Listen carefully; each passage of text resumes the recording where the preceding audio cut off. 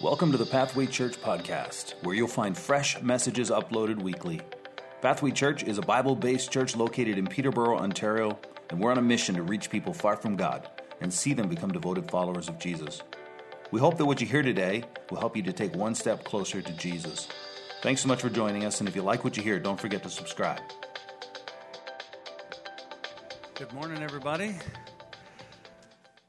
Well, for those that don't know me, my name is Nathan, and I get the privilege of serving here as the lead pastor, and one of the things that I do on a regular basis is teach from the Bible, and so that's what we're going to be doing.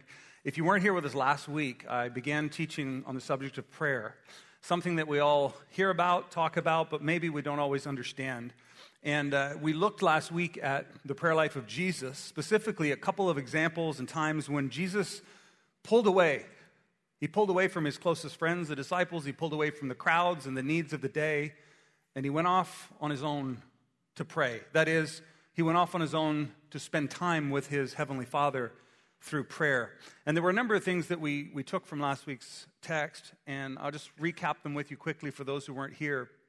First thing we said is that prayer should be relational. That Jesus wasn't just going off to be with God so he could say a bunch of stuff like it was emotional therapy. But Jesus was talking to his Father, and his Father was talking to him. And through his prayer time, Jesus received strength, and he received direction, and he received clarity. And what happened in private gave him the power and the ability to do what he did in public. So prayer should be relational. The second thing we said was that private prayer should precede public prayer. And of course, we encourage people to pray publicly. We just did it together. We just prayed together. And we pray, hopefully in your family, maybe you can pray. If you're married, you can pray with your husband or wife. You can pray with your kids. You can pray in a small group. You can pray on a Sunday like this when we gather together. Prayer, public prayer is vital, but I would argue that private prayer is more vital. Jesus said, look, when you pray, don't do it outwardly for show, but rather go into a quiet place, close the door, get in your closet, get alone, and there talk to your Heavenly Father who sees in secret and who answers our prayers. And here's the thing. When we pray alone, it is in that moment that our faith begins to shine brightest because there's nobody to see us. There's no reward unless God himself truly sees us and answers our prayers. So we want to be making sure that we're praying privately as well as publicly. The last thing I said last week was that desire is greater than duty. So for example, if your best friend comes over to hang out with you on a Saturday and they tell you the only reason they're there is because they're your best friend and they're supposed to do that, that's duty. Doesn't feel right, does it? And throughout the scripture, we see that God desires that we would desire him, that we would want to talk to him, that we would want to be in his presence, that we would desire him. And yet, even though I believe desire is greater than duty, we dare not throw out duty because duty leads to desire. That many of the things I don't really want to do that. And then you say, but it's important, so I'm going to do it because it's the right thing to do. And it becomes a love. I used the example last Sunday of coffee. I hated coffee 10 years ago. But I was becoming a pastor, and pastors meet people for coffee. It's right in the job description. Meet people for coffee. You know, pastor, my life's falling apart. Let's meet. And I used to say, let's meet for chocolate milk. Didn't seem right. So I forced myself to drink coffee, and I hated every minute of it. But over time, guess what happened? That duty became a desire. And now I wake up in the morning, and the first thing, like, honey, don't talk to me. I need a coffee. And I got to have my coffee, right? So that thing that started out as a duty became a desire. And I think the same is true. Some of you may begin praying because it's the right thing to do. You may begin praying because Scripture tells us we ought to pray. But as you pray and as you come and speak to your Heavenly Father in private, over time it will become a love. Over time, your love and desire for him will deepen. So that's kind of where we were last week. So today, my initial plan for today was to talk about all the different types of prayer. And you may not know this, but there are many different types of prayer that are talked about in the Scripture. But typically when we think of prayer, many people think of prayer as asking God for something. Like, that's fundamental prayer. Like, God, I need this. And you don't even have to be a Christian to pray this kind of prayer. Maybe you were in a situation and you were just like, if there's anybody out there, you throw up a Hail Mary, right? Like, if you get me out of this thing alive, if you will save so-and-so, if you will turn this situation around, I'll follow you anywhere. You make some vain promise. You've all done it. I know you have. Don't look so.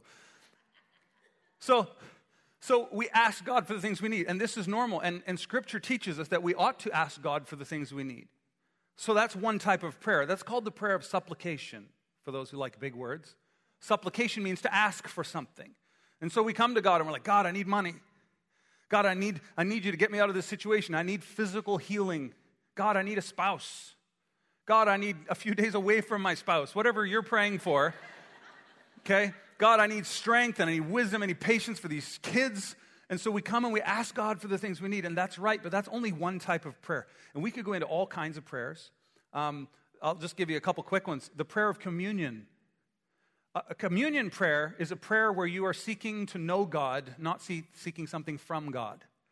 I could take you out for dinner, and the purpose of the dinner could be to close a sale or to get you to do something for me. Or you could go on a date, right? And a date is primarily, I want to get to know you. And imagine if in our prayer we didn't just ask God for stuff, but we actually wanted to know Him better. That we wanted our relationship with Him to grow deep, to have roots. That's the prayer of communion, and so we could pray that way. Another type of prayer is intercession. Intercession is when someone prays on behalf of someone else. Someone intervenes, okay? When I was in grade 7, I went to this public school, and there was a girl in the class that was bugging me. I called her a really nasty name so she'd leave me alone, and she did. And I thought I had succeeded until I left school that day, and her boyfriend, who was a grade 8, and all his cronies came after me. And they backed me into a corner, and this guy was ready to bop me one right in the nose, and this kid from the class stepped in between us. Whoa! This little twerp, he's not worth it. I was there, he said it, she deserved it, let him go. And the guy let me go, and the guy that saved my life became my best friend. He was an intercessor. And through prayer, we literally get to stand in the gap for other people. We can pray for God's mercy on someone else. We can pray for God to move in someone else's life. We can pray for the things that other people need. We can intercede for them. In fact, Jesus says that He's going up to heaven, like He left the earth and He's in heaven, and guess what He's doing? He's interceding for us. The reason why we can go to God in prayer is because He's standing in the gap, bridging it. So we get to be intercessors, and we can pray for others. It's fantastic. There's the prayer of thanksgiving, right? And that's what we pray for our food. It's not to kill the germs. I know people say, kill the germs, but that's not in the Bible anywhere. Jesus broke bread and He blessed it and He thanked God for it. And so when we eat, it's like, hey, before I stuff my face full of this stuff, I want to acknowledge where this comes from. That this food, the fact that I can eat with friends, this is from you, and we are thankful and grateful. So we don't want to miss that in our prayer, right? That's another type of prayer. There's the prayer of agreement, where we gather with other people like we did this morning. We're like, God, we agree together on this thing, and we're coming to you together in unity, and there's power in agreement. Or maybe you don't have a group of people to agree with you, but you take the scriptures and you say, I agree with what you've said, God, and things happen. So there's that. There's the prayer of repentance, right? Which means, repentance means to turn around. So when you pray a prayer of repentance, you're literally saying, I'm changing the way I think, I'm changing the way I behave, and I'm going the other way. That's a type of prayer.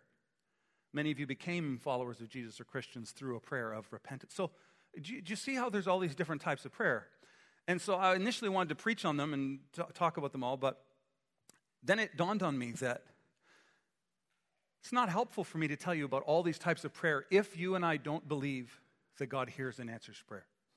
Like if we don't fundamentally believe something about God, then all of that is just useless knowledge, okay? And so what I want to do today is I want to turn to the words of Jesus Himself. And this text is not primarily about prayer. It's about the way God positions Himself towards us. Okay, so let's look at the words together. It's found in Matthew chapter 7. Beginning in verse 7, it says this. Ask, and it will be given to you. Seek, and you will find. Knock, and it will be open to you. So that's amazing. He must have been talking to His disciples. He must have been talking to special people. The chosen people of God, the Jews. And then Jesus says something really powerful in the next verse. He says, for everyone. Can we say that word together? Everyone who asks receives, and the one who seeks finds, and the one who knocks will be open. What Jesus is talking about here is the way God positions Himself towards us. Everyone who asks receives. Everyone who knocks, the door will be open. And so we begin to see something of the way God positions Himself. In the next verse He says, or which one of you, He turns to the crowds of people listening, and He's going to appeal to their humanity, like I will for you. Which one of you, if his son asks him for bread, something to eat, we'll give them a stone. Can you imagine if you're a parent and you have kids, and your kids come to you, oh, I'm so hungry, and they're starving hungry. Oh, would you please give me something to eat? And you hand them a stone. He's like, which one of you would do that to your own kids? And they're like, well, we would never do that. I mean, even if there was an axe murderer in the crowd, like the most sinister, wicked person, he'd be like, who does that? That's evil. And Jesus is like, you wouldn't do that. He continues, right? He says, if he asked for a fish, wants some meat, would give him a serpent. And I don't think he's talking about eating it. I think he's talking about like something that's dangerous, venomous, that would harm the child. Like, who in their right mind would do that to a kid? And the crowd's going, well, we would never do that. And then he says this, if you then who are evil, and we're like, I'm not evil, we're the good guys. He's like, no, none of us have pure motives entirely, right? Even as parents, we do things for our kids, but it's really for us. Let's just be honest. We want our kid to succeed, and everyone's like, wow, your kid's amazing. You're like, yes, he is. Yes, she is. Right? Like, it's about us. So even our impure motives, when we see our kids and we do good things for them, the motives are still impure. And yet, he says, even you who are evil, know how to give good gifts to your kids. You still give good gifts to your kids. And everyone's like, yeah, that's true. That's right. Don't like the evil part, but I get the rest. Yes. And then here's the climax. This is the big deal right here. How much more will your Father who is in heaven give good things to those who ask him? God says, if God is positioned towards his children, his creation, in such a way that he longs to hear and answer their prayers, that he longs to give good things to those who are his, if that's how God is positioned, and if that's the way you position yourself for your children, how much more the holy, good Father in heaven positions himself that way for you and I. Now, the reason why I started there is because there's a question here. How do you view God? Fundamentally, how do you view him? In the ancient world, they had all kinds of deities. There were the gods of the Romans, there were the gods of the Egyptians. The gods of every nation had their own gods and hundreds of gods, and they had statues and ways that they worship. The one thing that almost all these false gods had in common, many of them were arrogant, selfish. You read about them. They're up on Olympus like, hey, you climb your way up here to me and you prove your worth to me. And once you get here, I'll decide if I want to help you. And it was like as if the gods were having to be convinced by the people worshiping the gods that they were worthy. They would offer sacrifices, trying to get the gods to move on their behalf. This is the way people thought of God. And now Jesus shows up and he says, listen, let me tell you the true God. He's got his arms open and he's leaning toward you, wanting good for you. That's the way the God of heaven and earth leans towards you. And I guess every one of us has to fundamentally ask the question, which of those two versions of God do you believe in? Because if you believe he's like this, go and prove yourself, get over here and do something to make me want to help you, you're probably not going to be that excited about praying. But if you believe that his arms are open and he's leaning down from heaven towards you, wanting to move on your behalf, then you'll turn your heart towards heaven and pray. You with me? Okay, so now that we've got that out of the way, there's another piece of this that we need to talk about. Because while I believe, and I want to demonstrate today, that God's position doesn't change, he's leaning towards us, wanting to act on our behalf for our good, our position changes all the time. And Jesus and the rest of Scripture teach that there are many things that we do that block our prayers from being answered. God wants to hear, he wants to answer our prayers, but there are things that we do that block what God wants to do. Anybody here ever have trouble with the internet? Okay, a few hands going up around the room. I remember the days when internet was a new thing, and we had something called dial-up. And you'd have to connect your computer to a phone line, and you click the button, it would be like, it would ring, and then it would pick up, and it would be like, and you're waiting, you'd hear it all. I don't know why they did that. And then it would connect. And then what you'd have is a spinning wheel while you waited for everything. And over the years, internet connections have gotten better, would you agree? At least for some of us who live in town. And for those that aren't tech savvy, the internet is a vast network of computers around the world, and the connection between them is incredibly high speed. Like, it seems like there's almost unlimited bandwidth on the internet. The problem for most of us is our home connection is not up to snuff, right? And so maybe you got rid of the dial-up and you got, some high-speed internet. And at first you were like, this is amazing. You can actually watch a video on your computer, except it would freeze and the little wheel would buffer. And you're like, this is frustrating. So you pay more to get premium internet that's super fast. And all of a sudden now you can actually download multiple things at the same time. It's like, this is amazing, right? And then all of a sudden it doesn't work. And this internet you've paid all this money for is not working. So what do? You call the helpline. And after waiting on hold for about 90 minutes, you get somebody who can barely speak English. It's true. You're like, no, you don't understand. And what they do to help you is they run diagnostics and they tell you that the problem is on your end. Seems to always be on your end, right? Oh, there's something wrong with your computer. There's something wrong with the equipment in your house. Am I the only person that's been there? And that's what I'm telling you today. I'm telling you that God is leaning towards us, wanting to answer our prayers, but there are things on our end that are limiting what God will do in our lives. I believe that's true. I want to show it to you in Scripture. Obviously, there are dozens and dozens of passages we can look at. I've hand-selected a few to show you. And I want to share with you today four ways that we hinder our prayers. The first one is this: a lack of faith. A lack of faith. Jesus shows up in a particular town in Matthew 13, and it says he did not do many mighty works because of their unbelief. In other words, Jesus shows up in a particular town, and he wants to do these things. He wants to heal people. He wants to do all these amazing things, and yet the people rejected him, didn't believe that he could do any of it, and so guess what? He didn't do any of it. Their unbelief limited what he wanted to do. And this is true in our lives. Like, our failure to believe God and trust him limits what he will do in our lives. We see this over and over and over again in the Scriptures. Did you know that sometimes when we pray to God and we ask him for things, sometimes the answer is yes, sometimes the answer is no, and sometimes the answer is wait. And if it's yes, and we get the thing we asked for, we strut around like, oh yeah, prayer warrior, super spiritual, I did it again, my faith is strong.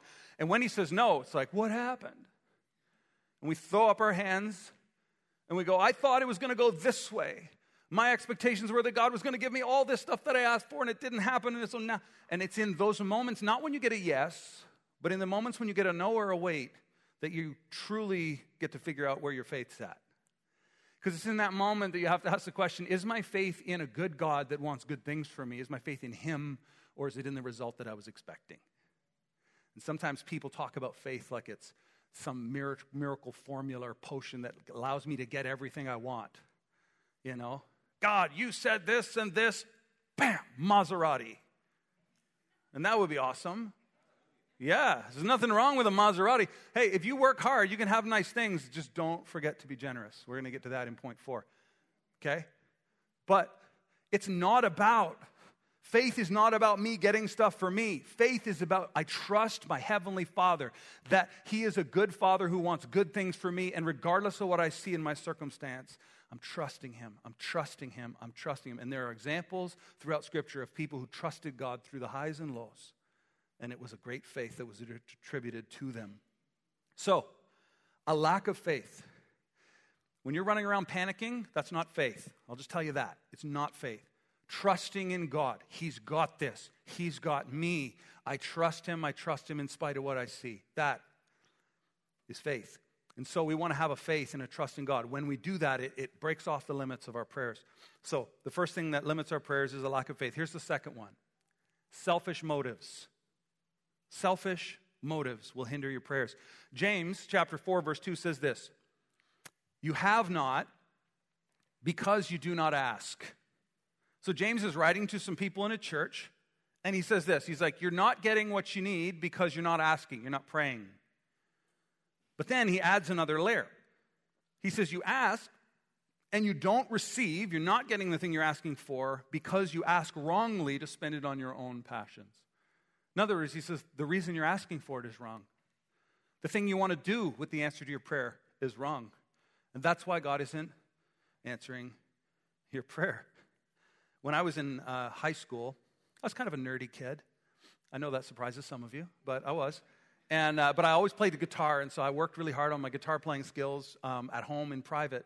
And then I really caught on to the Garth Brooks. And some of you guys remember Garth Brooks. He was top of the charts, big name at the time. This is back in the mid-'90s. And so I learned a bunch of his songs. And then one day, I think it was in grade 11, going into grade 12, I brought my guitar to school. And I sat in the hall playing Garth Brooks love songs, and all the girls gathered around. I was like, wow, this is powerful. And one of the songs that I used to sing that everyone would ask me for was this song called Unanswered Prayer by Garth Brooks. And in the song, some of you may know it, in the song, Garth Brooks says, hey, look, he tells this story about this young man who saw this girl, and he was like, I want her, and he prayed and prayed and prayed and said, God, if you would just give me her, then everything would be great, and I'll give you everything if you just give me her. Of course, God doesn't answer the prayer. And then later, I think it's in the second verse, he runs into this girl that he wanted, and he prayed that God would give him, and now he's married, and he has these beautiful kids. And he looks at his wife and his kids, and he looks at this girl that he said was the only thing that would satisfy him, and he's just like, I thank God for unanswered prayer. It's like, oh yeah, you actually knew what was best for me, and I'm so glad that you didn't answer that prayer because maybe your motives are wrong or maybe you've got the wrong deal. So selfish motives will hinder our prayer because, again, if we believe that he's a good father and he wants good things, he won't give us things that are bad for us. So when your 6-year-old son says, can I have a shotgun? The answer is no, you'll kill your sister. We're not doing that, right? And so sometimes we're mad at God, like, why wouldn't you give me that? He's like, because it's harmful for you. You want to use it for the wrong reasons. Some of us, if God gave us a bunch of money, it would destroy us. Some of us, if God gave us power, we would misuse it, right? And so God is not going to answer prayers that are driven by selfish motives. John, one of Jesus' disciples, said this in his letter to the church. He said, this is the confidence we have toward him, that if we ask anything, what's that say? According to his will, he hears us. In other words, if we're asking for things that are bad for us, that he doesn't want for us, he's not going to answer. We're limiting it. But if we will bring ourselves into alignment with what he wants for our lives, then all of a sudden the floodgates open and the prayers are answered. See? My kid asked me for $20. What's the first question I'm going to ask my child? Anybody know? For what? I saw people saying, for what? Yeah. For what? And if my kid says to me, Dad, I need $20, and I say, for what? He says, I'm going to buy a bunch of candy and junk food and watch TV all day. Well, you know what the answer is, right? You going to share it with me? No, that's a question. The answer is no. The answer is no. No, you're not going to have that. Now, take the exact same circumstance. My kid comes along and says, I need $20. What for? Well, there's this kid in my class, and his dad just lost his job, and he can't come on the field trip, and I'd like to pay for him. Guess what? My wallet is wide open, right? Because of the motive. The motive actually matters, right? So God, and this is the amazing thing, He discerns the intentions and the motives of our heart. So you can't even trick Him, because you could trick your parents. Dad, I need to help my friend at school and buy candy. You could do that, but it doesn't work with God. He sees the motives of our heart. And he won't answer our prayers if he knows it'll harm us or harm other people. So selfish motives need to be addressed if we truly want to unhinder our prayers. Here's the third thing that I wanted to address today. Willful disobedience will hinder your prayers. Isaiah, the prophet, says this in Isaiah 59, verses 1 and 2. He says, behold, the Lord's hand is not shortened that it cannot save, or his ear dull that he cannot hear. What he's saying is, God's in heaven, and his arm isn't too short to reach you. Just picture it. You're like reaching up to God, and he's like, I'm sorry, I can't reach. Jack. That's a scene from Titanic. It's like the hand lets go, and he sinks. But God is not in heaven going, I can't reach you, you're too low. See, you're never too low. You're never too low for him to reach you. You're never too far for him to find you. It's not that God can't reach you. He goes on to say, it's not that he can't hear you. He hears every prayer. But notice what it says in the next verse. We need to take notice of this. He says, but your iniquities, my iniquities, our sin, our disobedience to God have made a separation between you and your God. And he says, your sins have hidden his face from you so that he does not hear. He can hear you. He's not answering because you're living in willful disobedience to him. See, sometimes we forget this. And my wife and I, we have 4 kids, and one of the things that we've tried to do with our kids, we're far from perfect parents, but there's this really basic principle that we've tried to teach our kids.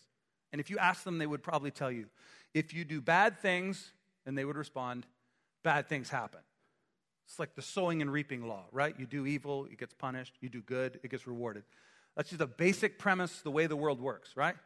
And sometimes as parents, we fail to teach our kids this because when they do the wrong thing, we block them from the consequences of the wrong thing. And essentially what we teach them, if we fail to do this as parents, is we teach them that they can do the wrong thing and nothing bad happens, which will actually lead them into destruction because they don't understand. When I do bad things happen. When I do good things happen. And one of the problems with this is that often we do the wrong thing, and guess what happens? Nothing, right? You tell a lie, you didn't get caught. You look around, you're like, oh, this lying thing is pretty good. And so you take another step and you do something else you shouldn't do. And you look around, you're like, hey, nobody got caught. I didn't get punished. It's okay. And you keep going, and you keep going, and you keep going, and you think, this is great. Here's the thing. When you willfully disobey God and live contrary to what he teaches us, it will destroy you. It may not happen tomorrow. It may not happen a year from now. It is coming. It is coming, okay? Jesus tells it this way. He tells a parable about 2 people who build houses. And he says, he who hears my words and does them is like a wise man who builds his house on a rock. And he who hears my words and doesn't do them, willful disobedience, is like a person who builds a house on the sand. So you can imagine your little hut on the beach, and you've got the tiki torches, and you've got the little twinkle lights, and you've got your Adirondack chair and your Trex decking, and everything's beautiful, you know, off of Home and Cottage magazine. It's just like, wow. And you're sitting there enjoying life, and Jesus says all of a sudden a storm comes up, and life will bring storms. And that storm comes, and when it hits that house that's sitting on the sand, guess what happens to the whole thing?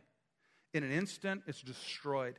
And some people mistakenly think that because God is gracious and he's not punishing you today, that there's no punishment coming, that nothing bad will happen. I'm telling you, friends, if you willfully disobey God, you're headed for destruction. And here's the beautiful thing.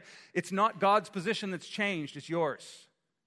He's still ready, willing, able. He can forgive, he can save, but you're running the other way.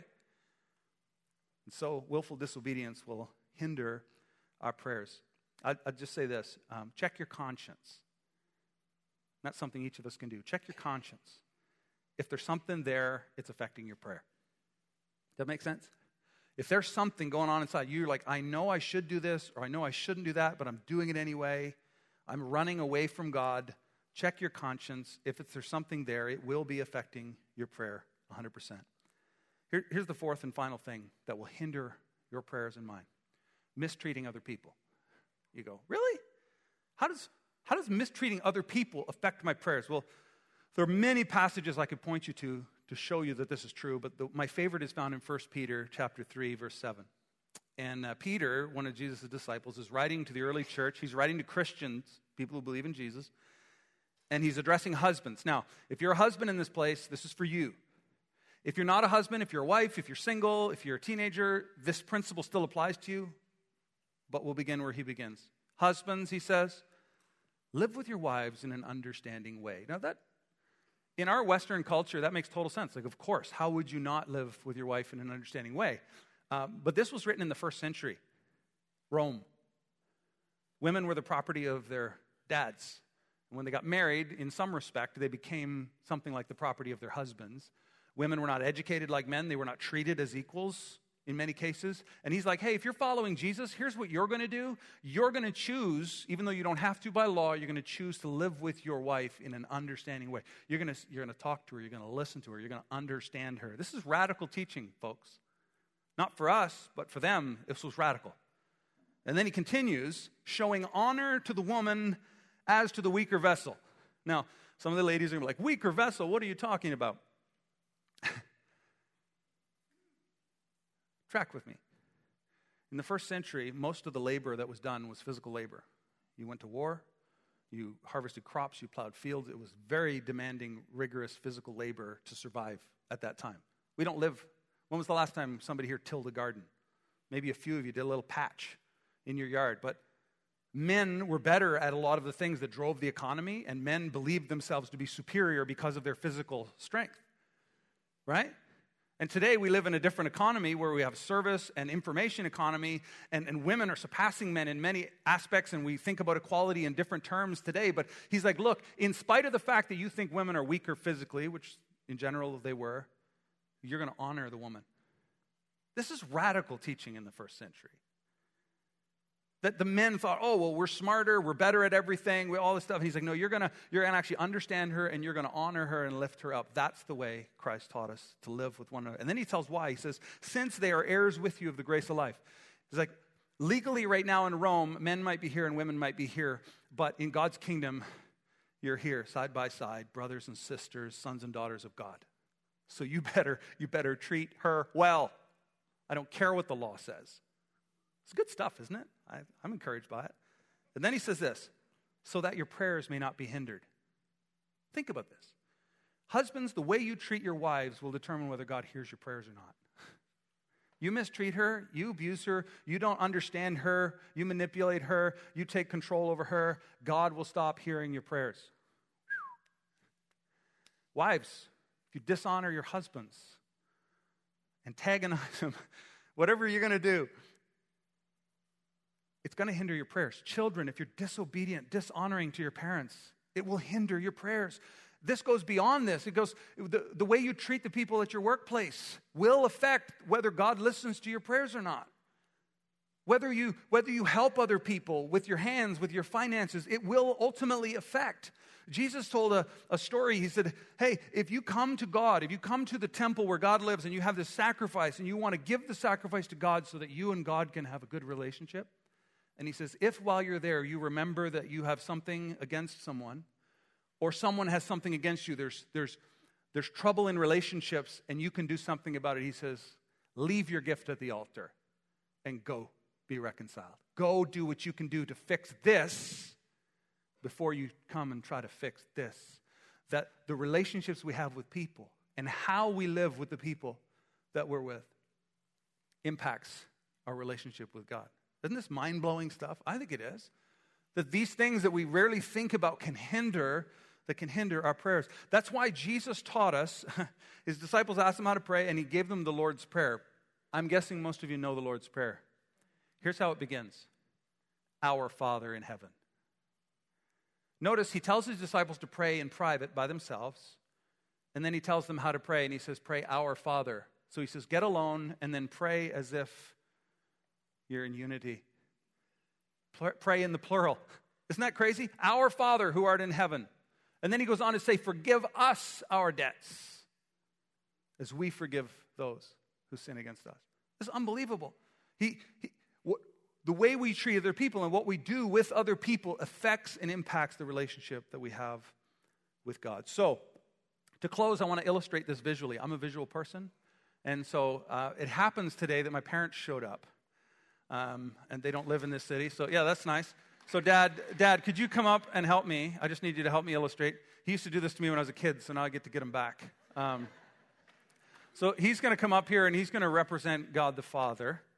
And I think it's appropriate since he happens to be my father, my earthly father. And so if you can stand there facing me, okay? And I want you to here's what you're going to do. You're just going to kind of take a slight step forward and open your arms and kind of lean towards me just a little bit, okay? So go ahead and do that. So just arms out, kind of, okay, so, but you got to stay back there. Back up. Okay, yeah, so you just kind of lean in like this. Okay, so he represents God the Father. And what I want you to see is his position towards me is that of wanting to receive me, of wanting to bless me, of wanting to hear and answer my prayers. So what's going to happen here is I'm going to illustrate these 4 things that we do. And what he's going to do is not move because God's position never changes towards us. And what I want you to see is it's our position that changes towards him, that hinders our prayers. So the first thing I talked about was a lack of faith. And so the ideal situation is that I am face to face with my Heavenly Father, coming to him with arms open, humility, right?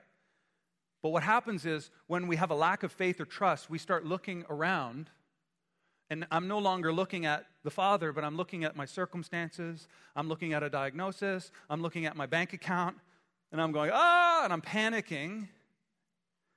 And you remember the story, perhaps, of Peter walking on the water. Jesus comes out. You can't move, right? So Jesus is out on the water, and he says, Peter, he says, is that you? And he says, yes, come to me. And so Peter steps out of the boat, and he's walking towards Jesus, right? So he's like walking. He's like, oh, this is amazing. And Jesus is saying, come, and he's coming towards Jesus. And what happens? He starts looking around. He's like, oh, my gosh, I'm in the middle of the lake.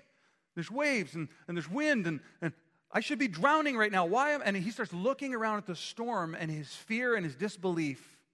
What happens? Peter begins to sink, and Jesus reaches out and pulls him out. Yeah.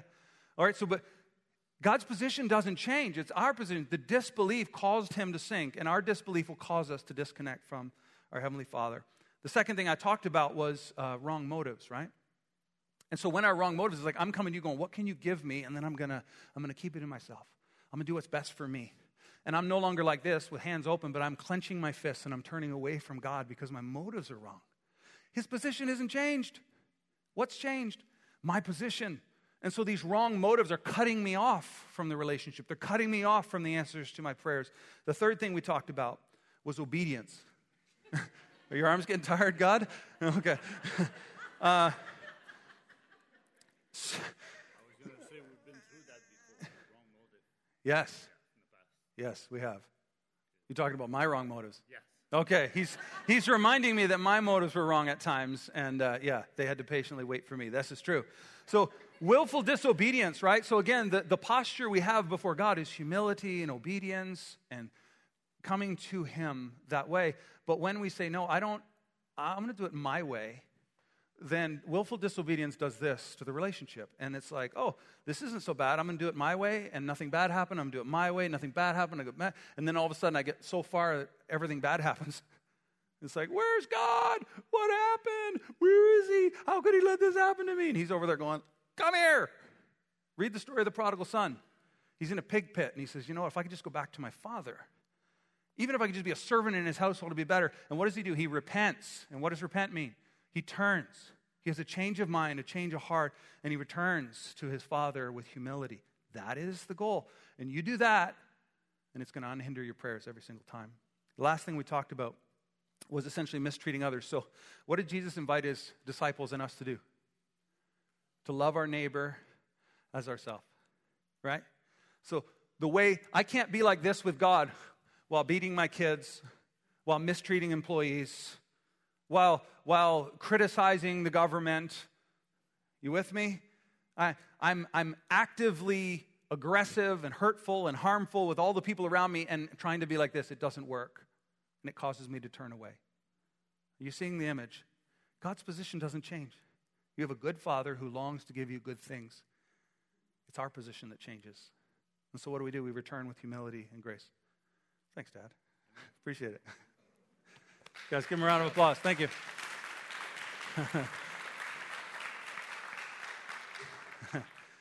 And you know, some people might say, well, but hang on, what you're talking about sounds like works. Sounds like we do these things and then God, that's actually not. Jesus told this incredible parable. He told this parable about the unforgiving servant. And what happens is there's this guy that owes this king, this master, a whole bunch of money.